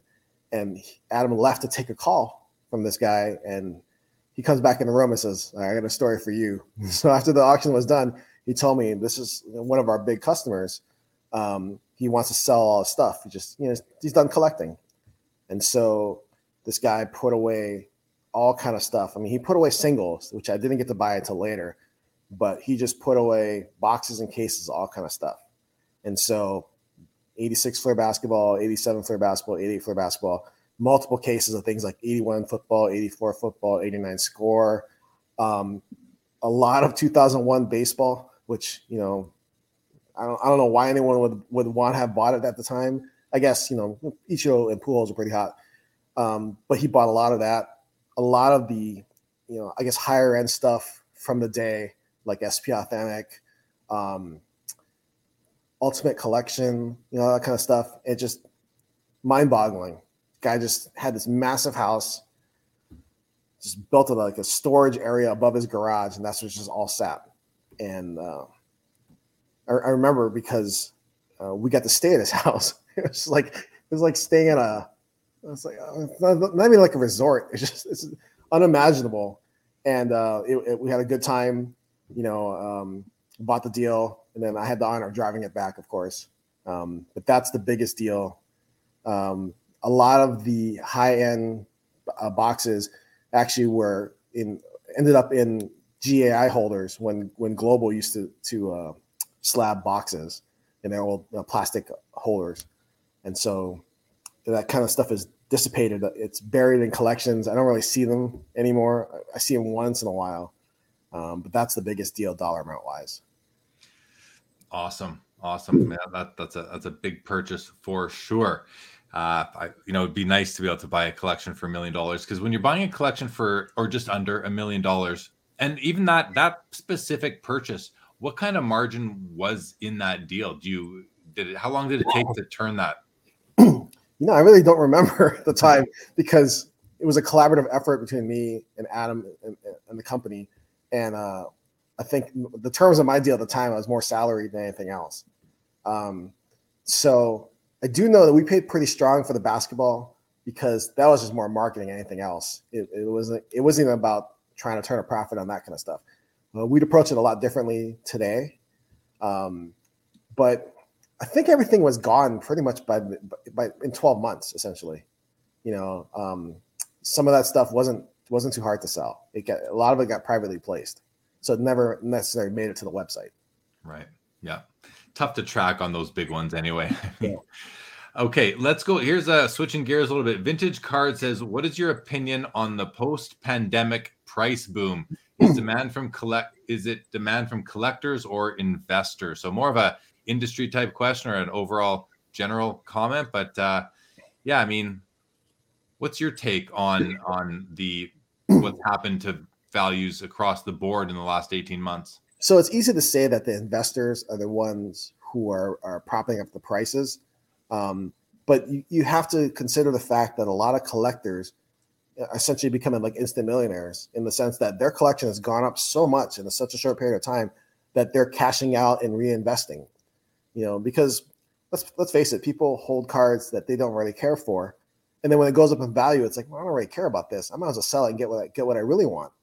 And so, I know people who have sold cards that it's just a financial windfall. I know one guy, 86 Jordan, I think he spent like 30 grand for it, a PSA 10 way back in the day. And when the thing was going for like a couple $100,000, he's like, I need out. He sold it, cashed out, and now he's got all this money to go back in and buy all the stuff that he really wants. So if he's paying strong for the things he likes, is it really an investor coming out of nowhere to just buy whatever? Because there are investors out there who don't know what hard to get is or don't know what is a good deal. They just see it, they like it, they buy it. So I think there's a mix of people buying. Nobody wants to be left out of the game, I guess. So they see it, they know I may not run across some of these for a long while, or if I wait too long, the price is going to keep increasing. It's the fear of missing out, I guess. So I think it's a mix of both. Yeah. Appreciate that insight for sure. I want to go back to your job for a minute here. There's a couple of questions that we haven't had a chance to get into yet. So the first question I want to ask you is, how autonomous is your role with Dave and Adams right now? And what I mean by that is, like, at what point do you need approval from somebody from Adam to spend his company's money? Do you have an upper limit that you're allowed to just spend, or is it, carte blanche and you just make those decisions? So because the numbers have been getting bigger, just business in general, or the price of cards, naturally the prices of collections have gone up. I remember 10 years ago trying to buy a 6-figure deal. There was some thought process involved. There might have been moving money around between different accounts to make it work. And these days, I'll ask for $500,000 in cash and nobody bats an eye. And it's like, it'll be like, oh, you got some good deals lined up? I'm like, yeah, I do. And that's it. So I pretty much have full say of whatever I want to do when it comes to where I want to buy, what I want to buy. And then for the most part, what I choose to do with it. I don't like to hold things, but sometimes you got to hold things a little while. But selling, I have pretty much full authority. Anyone has any questions about what I do or the products that I've bought and sold, you can always contact me directly. I'm not going to hide behind it or hide behind some corporate, facade. I'm always available to answer questions, and you can put me on the spot. You want to know exactly where this came from, or you want the story behind something, I'm always available. If a deal starts to get to, I guess, $1 million, I would kind of feel obligated to get Adam involved because it's a big deal, and I'm sure he's going to want to hear the plan.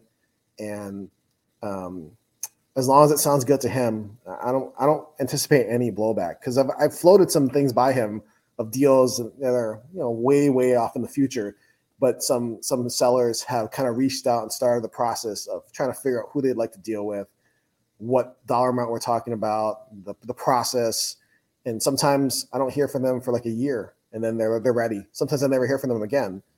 But if they're going to have the conversation with me, the least I can do is let the company know, let Adam know, hey, I just heard about this. This might come to fruition. If it should, we should have a plan in place. And so, we'll definitely have to get them involved when it hits $1 million. Have you ever been to a deal and you guys just couldn't afford it? Not lately. No. Not lately.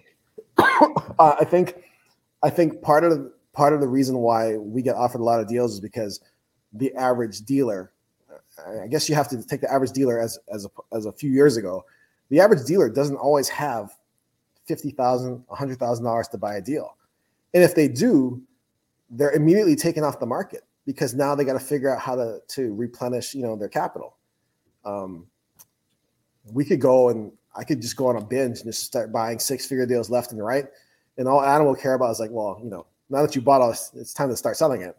But I don't anticipate there's a deal out there that we couldn't buy.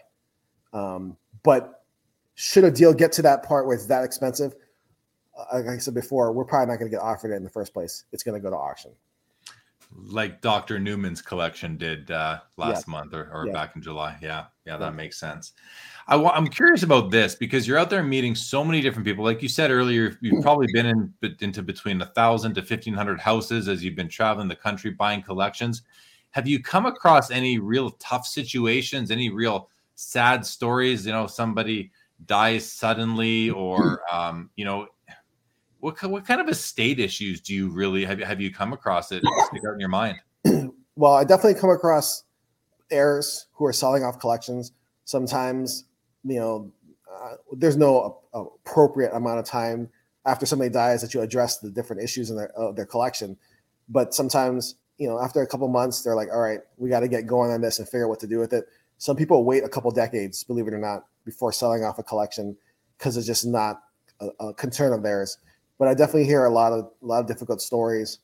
I guess one that stands out is I once bought a deal. I think this is in 2015 out of Westchester County, north of New York City.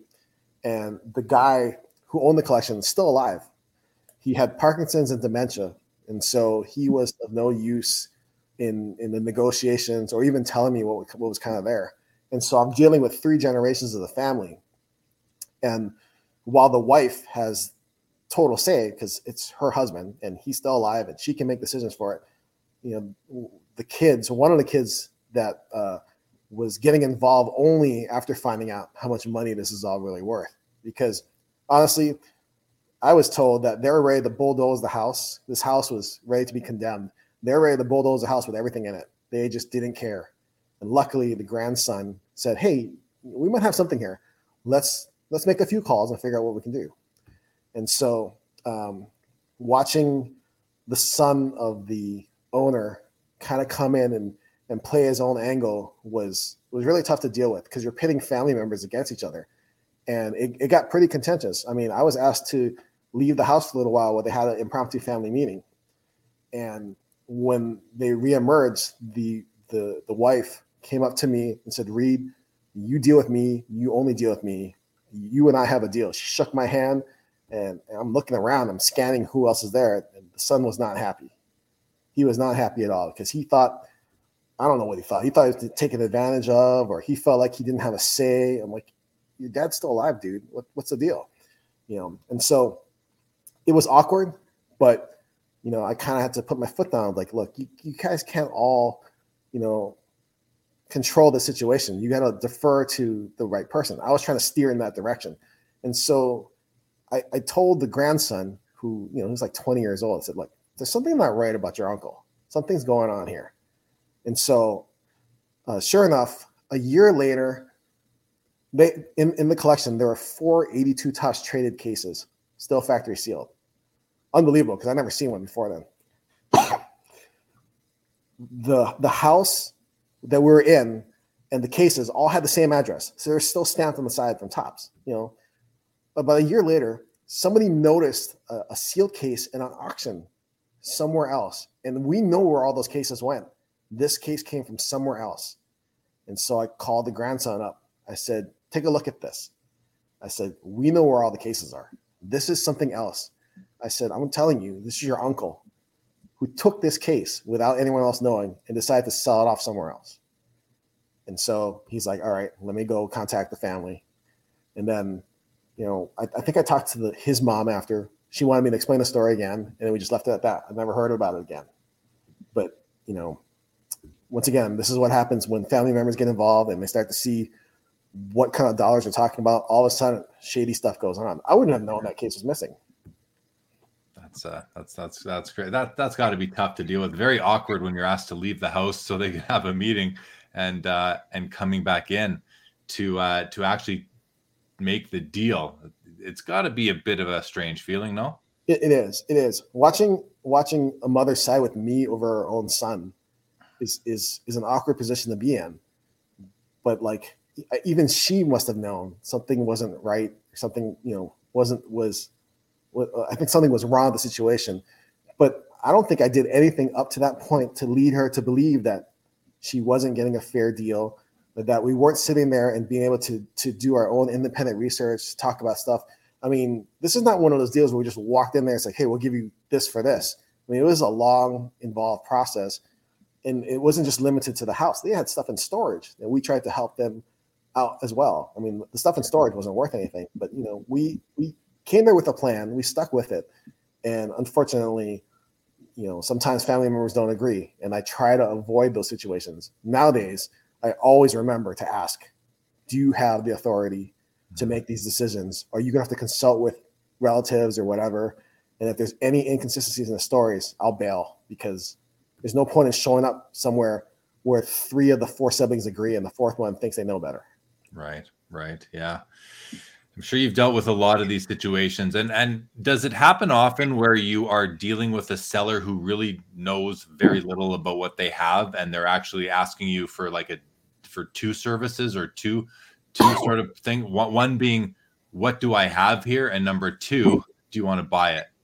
Yes. And those are the most uncomfortable ones of all, because while it sounds like a dream come true that I get to buy from an unknowledgeable seller, it's also the worst case. I mean, it's the worst scenario in the sense that they don't have to believe anything you have to say, and they really need someone to help counsel them. And so I tell people ahead of time, look, I can come to your house and make you an offer, but if you don't have a price in mind, how are you going to know that my number means anything? Some people think it's like the TV show Pawn Stars. If I come to your house and offer you 20 grand for your collection, are you going to say, I want 30 just for the sake of the negotiating? And then if I say, well, let's meet in the middle at 25, and you say, okay, after I leave, are you going to be thinking to yourself, Reed tried to take me for $5,000, And so, one of the future questions I know we're planning to talk about was how we negotiate in a deal. And look, people can say from time to time that my offers aren't fair. People have accused me of just lowballing them. I was like, no, lowballing you means that I made you an offer and then came up later trying to still buy the deal. I'm a first offer, best offer kind of guy. I figure as long as I start and I lead with that, let them know that we're not on a TV show here. And if you truly don't know what you want, this is the price I'm going to offer you. We're going to work off of that. And if it doesn't work, it doesn't work. So while it sounds like that having a collection from somebody who has no idea what they have sounds like a dream come true, it's the exact opposite. It's unnerving to have to deal with somebody who doesn't even want to take the time to try to learn a little bit about what they have. Yeah. I mean, it's not that hard. I always say, if you ask a friends, coworkers, you're going to find somebody who used to collect cards. They may not collect today, but that person already has more knowledge than you do. Invite them over, have them take a look. They can educate you on something. Yeah. What's your success rate? Like if you go on a buying trip and you're going to visit 20 homes, 20 collections, are you buying all 20 collections? That'd be great. I would say that if I think it's worth visiting somebody where I've collected enough information, we've had discussions on the phone, not just trading text or emails, and there's a general understanding of how this all works, I'd say once I walk through your front door, I'm probably 85 to 90% that I'm going to buy the collection, or at least buy something of the collection to make it worthwhile. if the 10 to 15% that doesn't happen, it's usually because somebody exaggerated, somebody outright lied, or that's probably the two. I would say exaggeration, misrepresentation, or outright lied. Or unrealistic expectations, even perhaps. Yeah, but that's usually the kind of thing I get out of the way ahead of time. Screen. You screen that, you qualify that early on. Yeah. I ask questions over the phone, and sometimes it gets uncomfortable because I'll ask a question and the person won't answer. They'll start talking about something else. And then I'll stop and I'll say, look, I need an answer to this question. And then they'll avoid answering it again. Then I know either they just don't know how to respond or they're trying to avoid the question. And those calls never end up well. Yeah. Okay, good. Garrett makes the comment based on an earlier discussion we were having. He says, I think everyone is a business / hobbyist. Everyone sells, trades, and buys to upgrade or buy something different or better. Yeah, I think a lot of people do, Garrett. I will comment that our guest tonight on After Hours, John Reichert, he was telling me that he's a true collector. He said, and he's been collecting his whole life. We'll talk about it later tonight on After Hours, but maybe I'll leave that there. You really want to have a true collector's discussion. We're going to have one later on tonight, so be sure to tune into that and hear how he stays away from being someone who does buy and sell as well. So I think that's pretty interesting. Card Porn wants to know, does David Adams see much in the way of fake wax? Is there anything the average Joe can look out for? We see enough of it. When it comes to true wax packs, where it's the wax wrapper, it's knowing what to look for is like corner folds, how the seal with the wax gets melted over the back, understanding what the unusual wear looks like. Looking for creases that aren't supposed to be there in the wax paper. There are just some obvious things. We should probably do a tutorial, right? We should probably have something on the website or make a YouTube video or something where we talk about those different things. I'd like to think that most people who have bad wax don't offer it to us because they know we know the difference. But that's not to say, once again, that the person who's offering to you has no idea that it's bad.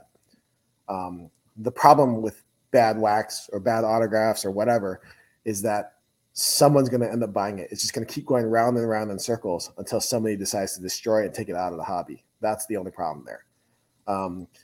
There are times where in the past, we've seen bad new wax where people re-shrink wrap boxes. And one time we went so far as to see, not only did they re-shrink wrap boxes, but they re-crimped like foil packs.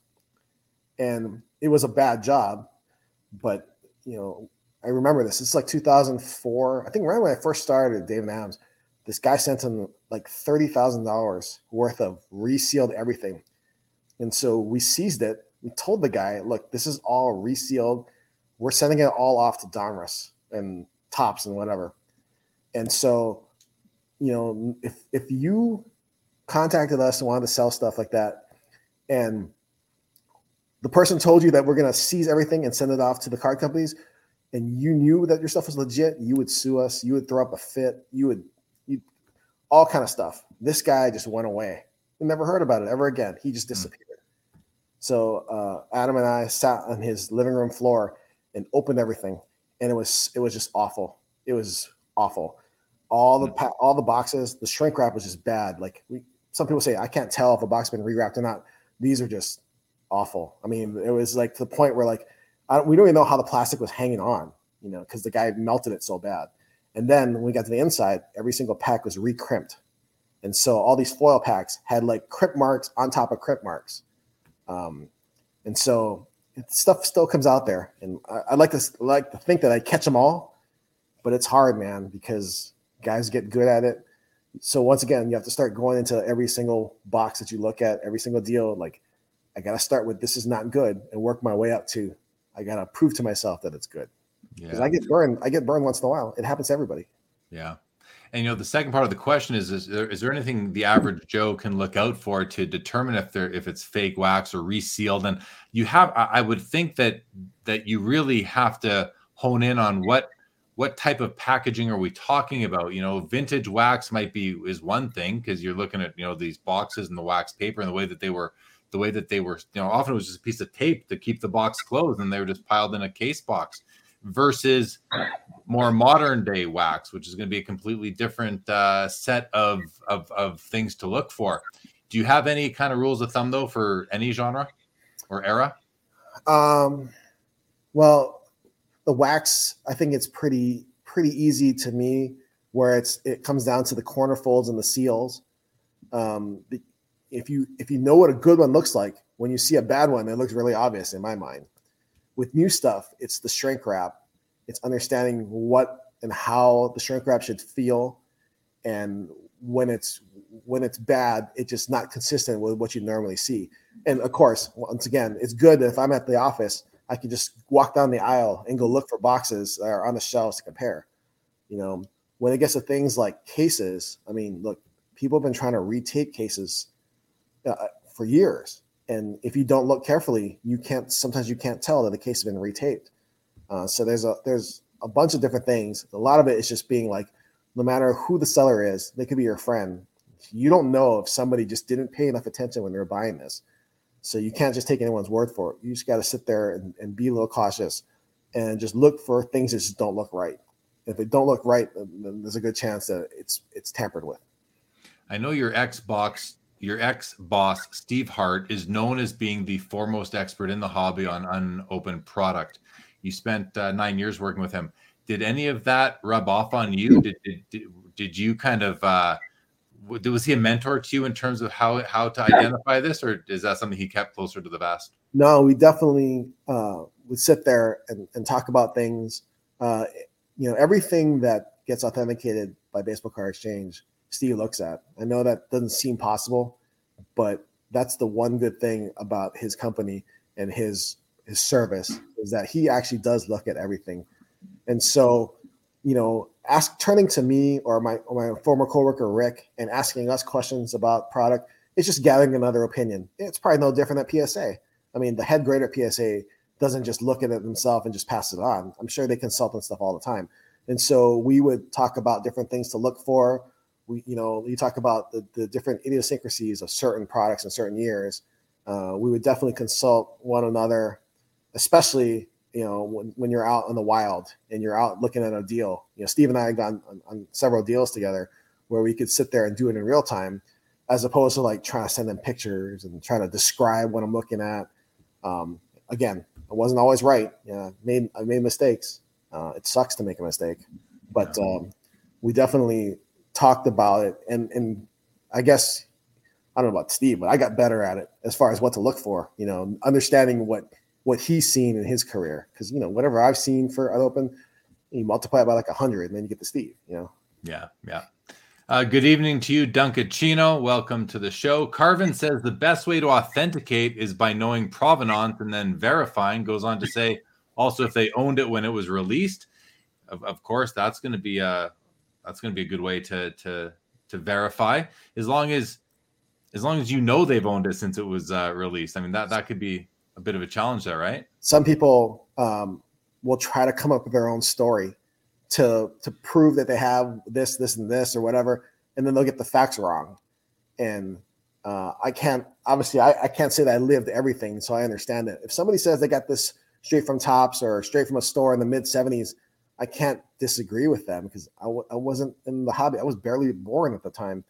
But if we're starting talking about things that I witnessed myself, especially when I worked in the store, when I own my own store, or stuff that's come out since then, because I quote unquote lived it, I know exactly what we're talking about.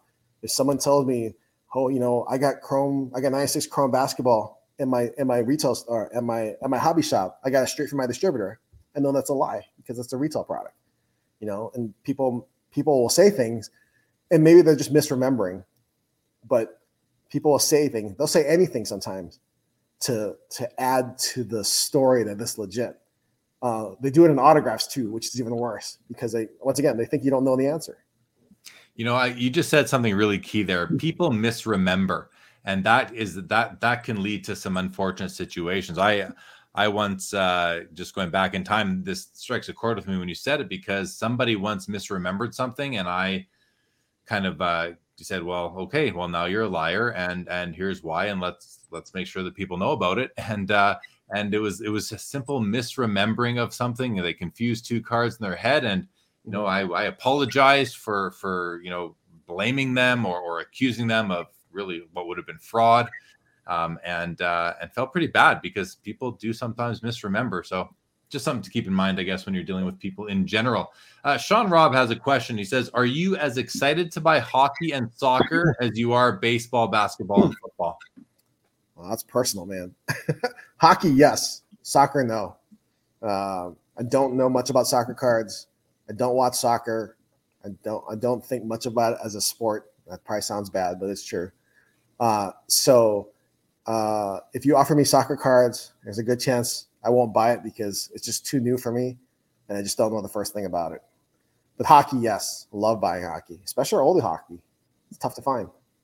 Is there a good demand? Actually, Sean is the one that he asked a question on the Facebook group yesterday for you, basically saying that, as someone who buys, who is out there, you are in touch with a lot of sellers. You're buying a lot of product. If you're buying a lot of product, you must have a good feel for what the public wants right now.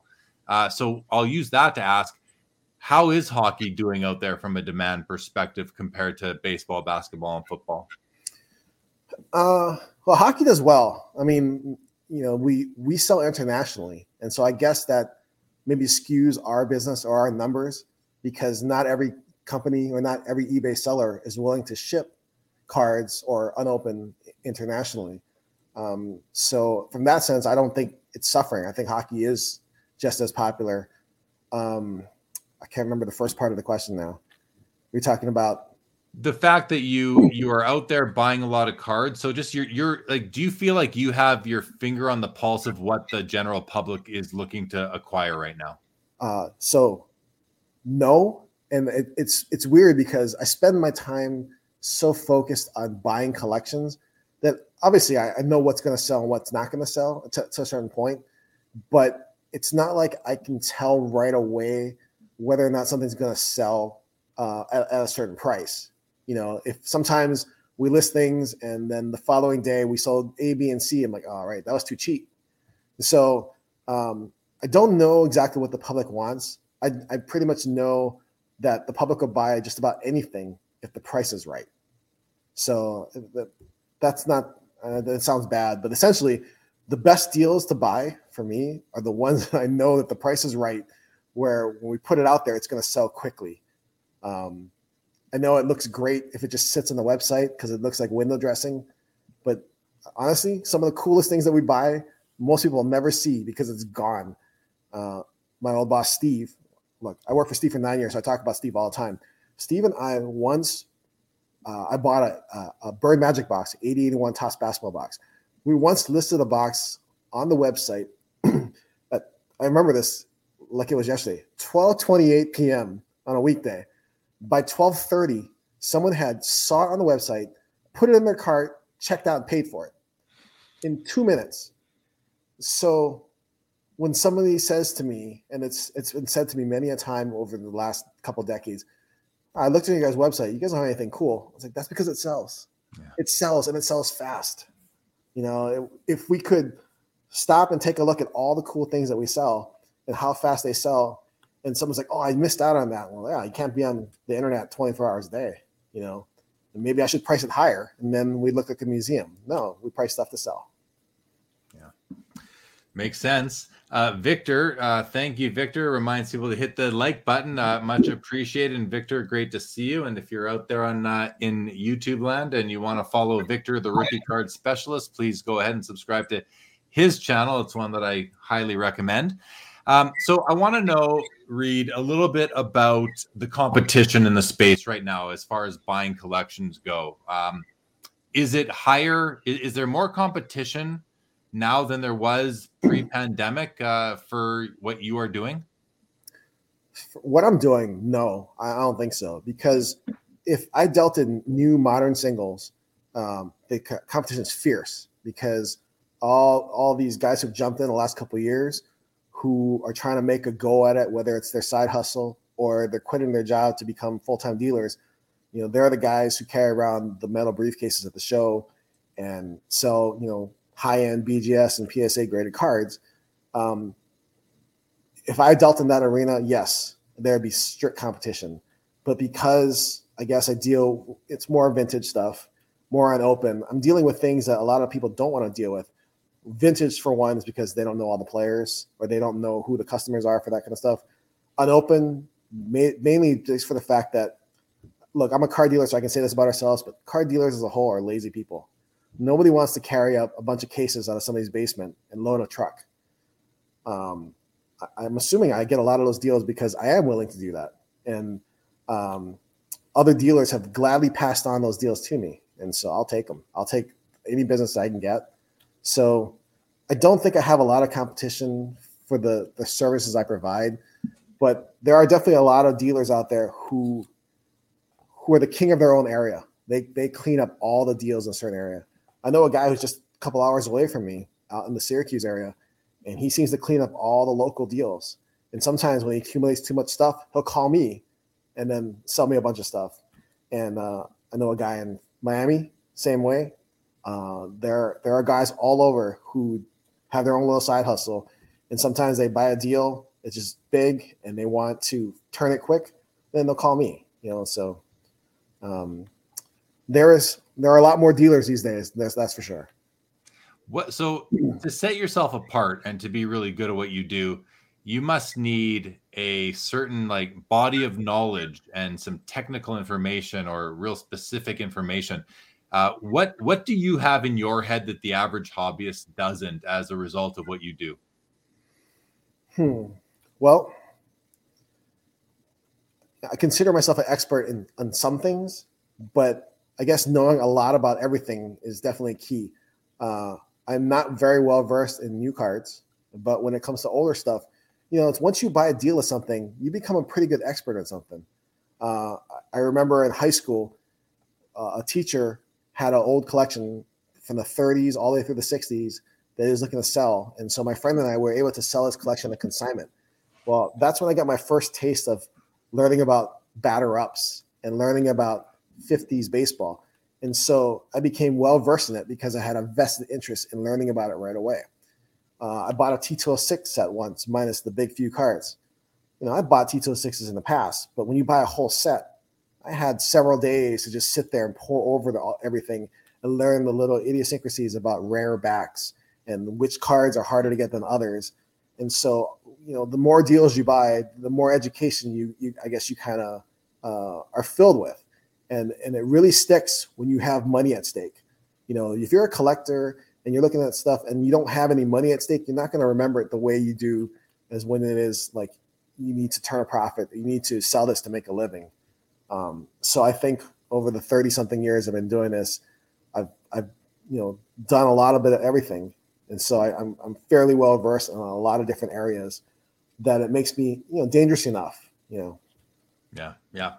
Here's a question. I want to get Craig's question here. Do you think this is a personal opinion question, but you're talking to so many people. So do you think vintage will underperform modern over the next 10 to 15 years as boomers pass away and people chase the new stars that they grew up with and get older themselves? I think parts of the vintage market will. So a really bad term in the card industry is a marginal Hall of Famer. If you're a Hall of Famer, there's nothing marginal about you. But I'm gonna offend some people here. But there are players like Brooks Robinson, Al Kaline. They're fan favorites. People who follow those teams back in the day love them. I don't know too many people who say I collect Brooks Robinson. I don't know a lot of people who say I collect Al Kaline. And so in 10 or 15 years, who's going to be buying those cards? Brooks Robinson rookie, different story. Rookie Hall of Fame card. But I don't know who's going to say, look, I really want a really nice 1960 Topps Brooks Robinson, unless they're trying to make a set. So there are definitely some things that I think over the next couple of decades will kind of fade away. Right now we're having a resurgence on the newer stuff, our age. There's a resurgence in Dwight Gooden and Jose Canseco cards. Why? It's because we all remember them as our childhood heroes. And so it's nice to see those cards go up in price, but it has nothing to do with their careers, I guess, because neither of those guys are going to ever make the Hall of Fame. So I wish I could tell you I knew exactly what stuff was going to go up and what stuff wasn't going to, but I do believe that there are certain parts of the vintage market that won't carry over. A good example is stamp collecting. Do you know anyone who collects stamps these days? The average age of a collector of stamps is like 70. I do, though, Reed. The paralegal in my office, she collects stamps. I give her, whenever I get a card in from wherever outside of the country, I cut it out and give it to her. So okay. I do know one person, but that's rare, I know. Stamp collecting has gone by the wayside as far as I'm concerned. And, with all the cards, all the vintage cards, certain ones are always going to sell. Clemente, Aaron, Ted Williams, but some guys just won't do so well. And I picked out a couple names, but there's probably a lot more we can throw in there as well. Yeah, for sure. A couple of comments here. Footloose Ottawa says, I've been buying from Dave & Adams for years. Fantastic customer service. I can't wait for the land border to open up again. No doubt. And Carvin, nice comment for you here, Reed. No one works harder than Reed in the business to source product. Also, Reed's best talent. This is honesty, transparency, etc. Always about the relationships. That is Reed's strength. Wow, Carvin, it's like I paid him to say all this stuff. I know. I'll take a cut, Reed. I'll take a cut. So here's a question for you.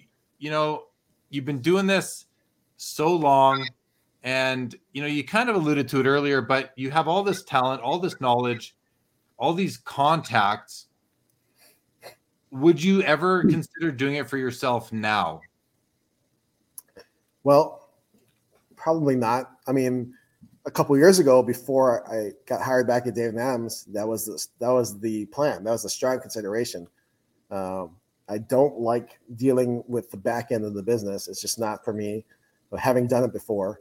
And the positive out of this pandemic, and once again, I don't know why this hobby profited from the pandemic, but it's also changed a lot of things. I mean, my financial plan in life looks a lot better. It was always pretty good, but it looks really good now. I mean, I'm to the point where like I can see retirement. I know what that looks like. Well, it doesn't mean I'm going to retire. I love what I do. I don't know if I'm ever going to stop doing this, but to go out on my own and do this by myself or have my own company, I just don't feel like I want to. I mean, I think I have a pretty good deal at Dave & Adams, and as everyone keeps telling me, I have the best job in the hobby. So yeah. And if Adam's watching, it's not like I'm trying to get Reed to leave or anything. I'm just kind of, because I think a lot of people would wonder that, and but your answer is perfect. So appreciate it. Joe Pro says, loving the relaxed vibe tonight. Yep, same here. Thank you, Joe. And Card Porn has this question. Any thoughts about the value of sealed wax relative to the cards you can pull from them? For example, a box of 86 Fleer basketball sells for $250,000, but you're unlikely to get a PSA 10 Jordan out of that box. I've actually thought about, and Reed, I've thought about this myself. Unopened product, to me, a lot of the value is based on what you might pull, not what you're going to pull, or not what the expected return is going to be.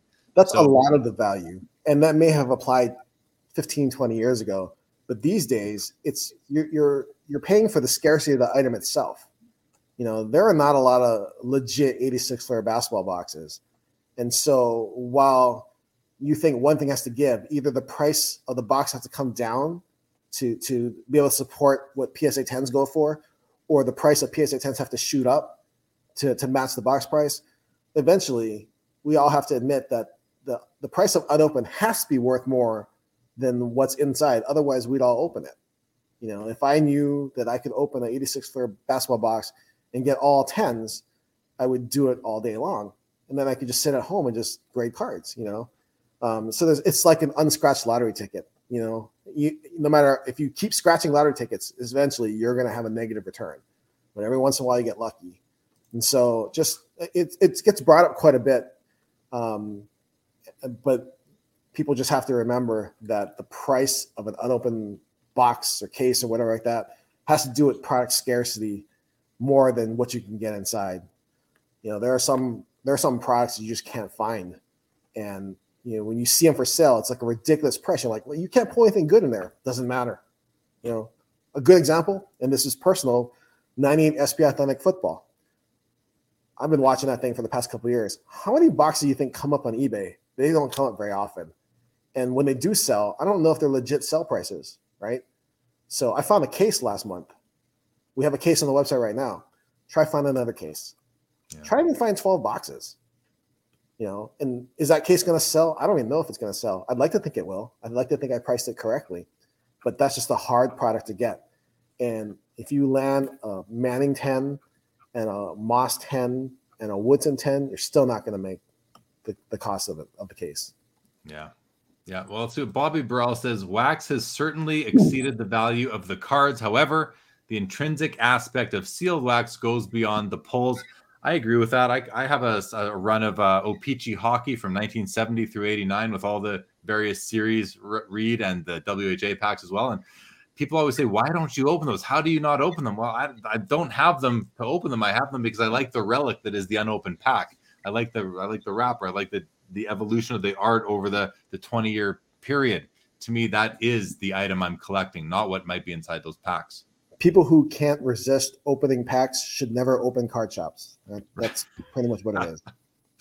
For sure. Okay, dude. I mean, I can't believe it. We're at the hour 53 mark. This feels like it's like we've been on for half an hour to me. This has been a really enjoyable discussion, but we have to wind this up in the next couple of minutes.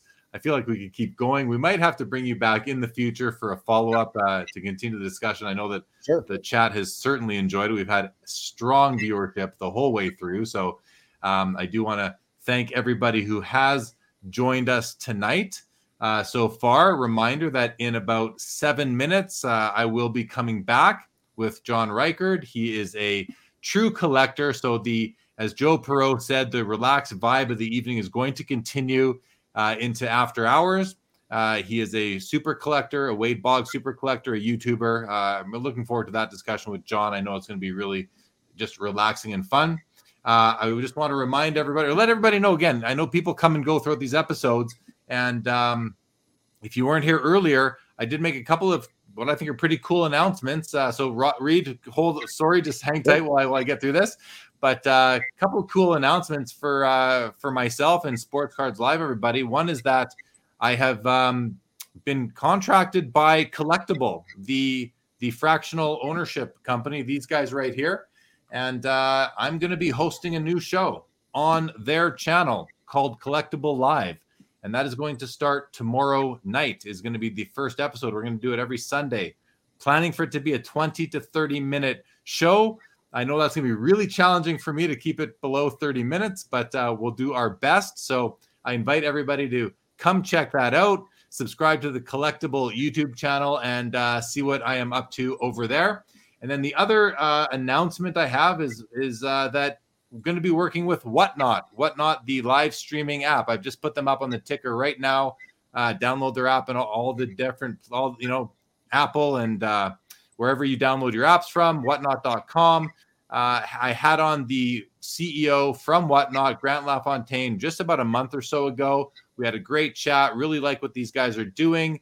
And so we decided we're going to do some collaborating. So check out Whatnot and stay tuned for what that collaboration is going to look like. But a couple of really things I'm really excited about both of these. So I want to, we're going to run through some final comments here, Reed, then we'll go to you for your final comments. But Vintage, thank you very much for the comment. Mike Zier, great to have you. Steve Foley, great to see you. Thanks so much. Says, congrats. I love it. Triple V, thank you so much.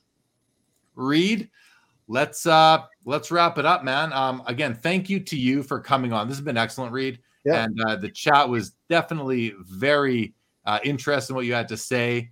To the point where there were periods where we weren't getting any comments. They were so engrossed in what you were talking about. And to thanks to David Adams for sharing the fact that you were going to come on. And to anyone who's new to the channel, by virtue of Reed and David Adams, I welcome you to Sports Cards Live and ask you to subscribe to the channel. And we hope to see you later. But back over to you, Reed, for your final comments, and we're going to wrap this up. I appreciate you having me on. I know there are a bunch of things that we wanted to talk about that we didn't get to. If you ever want me to be back on again, look, I'm probably going to be in some hotel room on a buying trip on a Saturday night with nothing to do. I could crank out a couple more hours easily on this. So I know. Yeah. Yeah, man. I mean, I had a great time chatting with you. We will do it again. So I appreciate it. I know you're out there busy. I know even to nail you down for a time, you basically gave me the option of one night over a 2-month period, and we got you for tonight. So thanks for making the time. Really appreciate everybody else. We'll be back in about 3 or 4 minutes with John Reichard, Wade Boggs fan, super collector. It's going to be a lot of fun. I love all the people out there who are basically laughing at me about the collectible live staying under 30 minutes. I know it's going to be tough. I'm going to do my best. Appreciate everybody. Reed, hang tight right there. We'll be back in a few minutes, everybody. Thanks for joining. We'll see you again soon.